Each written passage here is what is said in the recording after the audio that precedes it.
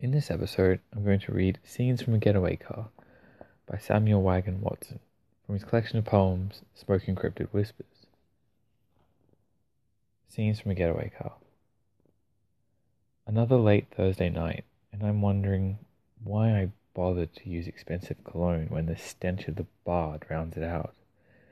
Me and 4 other passengers tonight, in the getaway car, escaping the crimes that eat us away. One of my brethren looks at my dark-skinned gait. I acknowledge his staunch Mediterranean jaw, lines in his face like a topographic map, the cuneiform of worry from the old country and centuries of killing. Here she comes, fake blonde along the linoleum counter. This driver that calls everyone love. How are you, love? What will it be, love? Another pot, love. She's at the wheel now. This getaway car of many campaigns. Used, abused, restored and rigged, and everyone wanting a window seat. You can name your poison, but you can't choose who you'll sit next to. And Christ, the punter on the other side, he's got a face like the dartboard in a country pub. He's taken a few hits over the years. He'll definitely be in for a long run tonight. An interesting companion for this trip. Then the driver asked me what cologne I'm wearing. What you been up to, love? What you been doing? And suddenly I'm riding shotgun in the passenger seat, getting death stares from 4 lonely men, all dreaming of love in that supermarket blonde rinse. Everyone taking the fumes of the bar as they do every other night, between the blue flashes of either greyhounds or trotters, and the fading smell of lamb chops and counter meal mash. Everyone running and trying to win, on 2 legs and all 4s. Bets on, bets off. Thank you. Commentary for Scenes from a Getaway Car. I just want to mention quickly first the collection of poems. This is from Smoke Encrypted Whispers.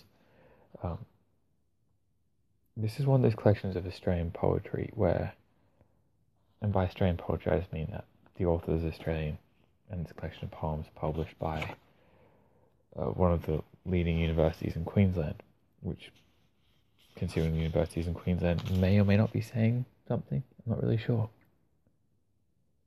But University of Queensland Press is a really good publishing house, and they've published a lot of good Australian poets and a lot of good Australian poetry over the years. And what I really liked about this book was it doesn't look like a typical University of Queensland Press book. It's very unique to the author and to his style, which is good. It's a nice book, and it looks really good, which obviously you can't see if you're listening to me.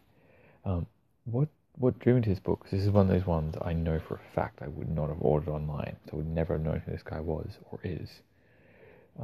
Also, there's a receipt from Borders in the front, which is completely faded through because it's so old.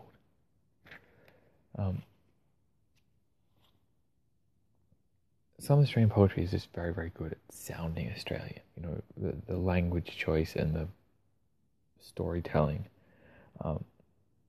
You can read this in an Australian accent, and it makes sense. A lot of the time when I'm reading poetry by Americans, or Irish people, or English people, I should say British, shouldn't I, really, instead of English and Irish and all that, except Seamus Heaney was definitely not British. When you read American poetry as an Australian, you either have to translate, and so instead of saying ass, which is a donkey, you say arse, but that's not what it says in the book, so you have a choice as a reader to either read what's on the page and so your accent changes, or you translate it into your own language and then the poem changes.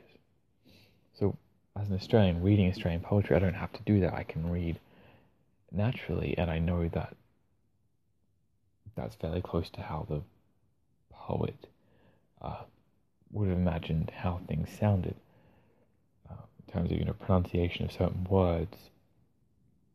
And also just images, even though this poem is called Scenes from a Getaway Car, it's obviously happening in a pub somewhere, some Australian pub. And this is the idea of, the barmaid or the lady behind the bar being the getaway driver. It's such a cool image. It just works really well throughout the whole poem. And admittedly, it took me a little while to realize that's what was going on.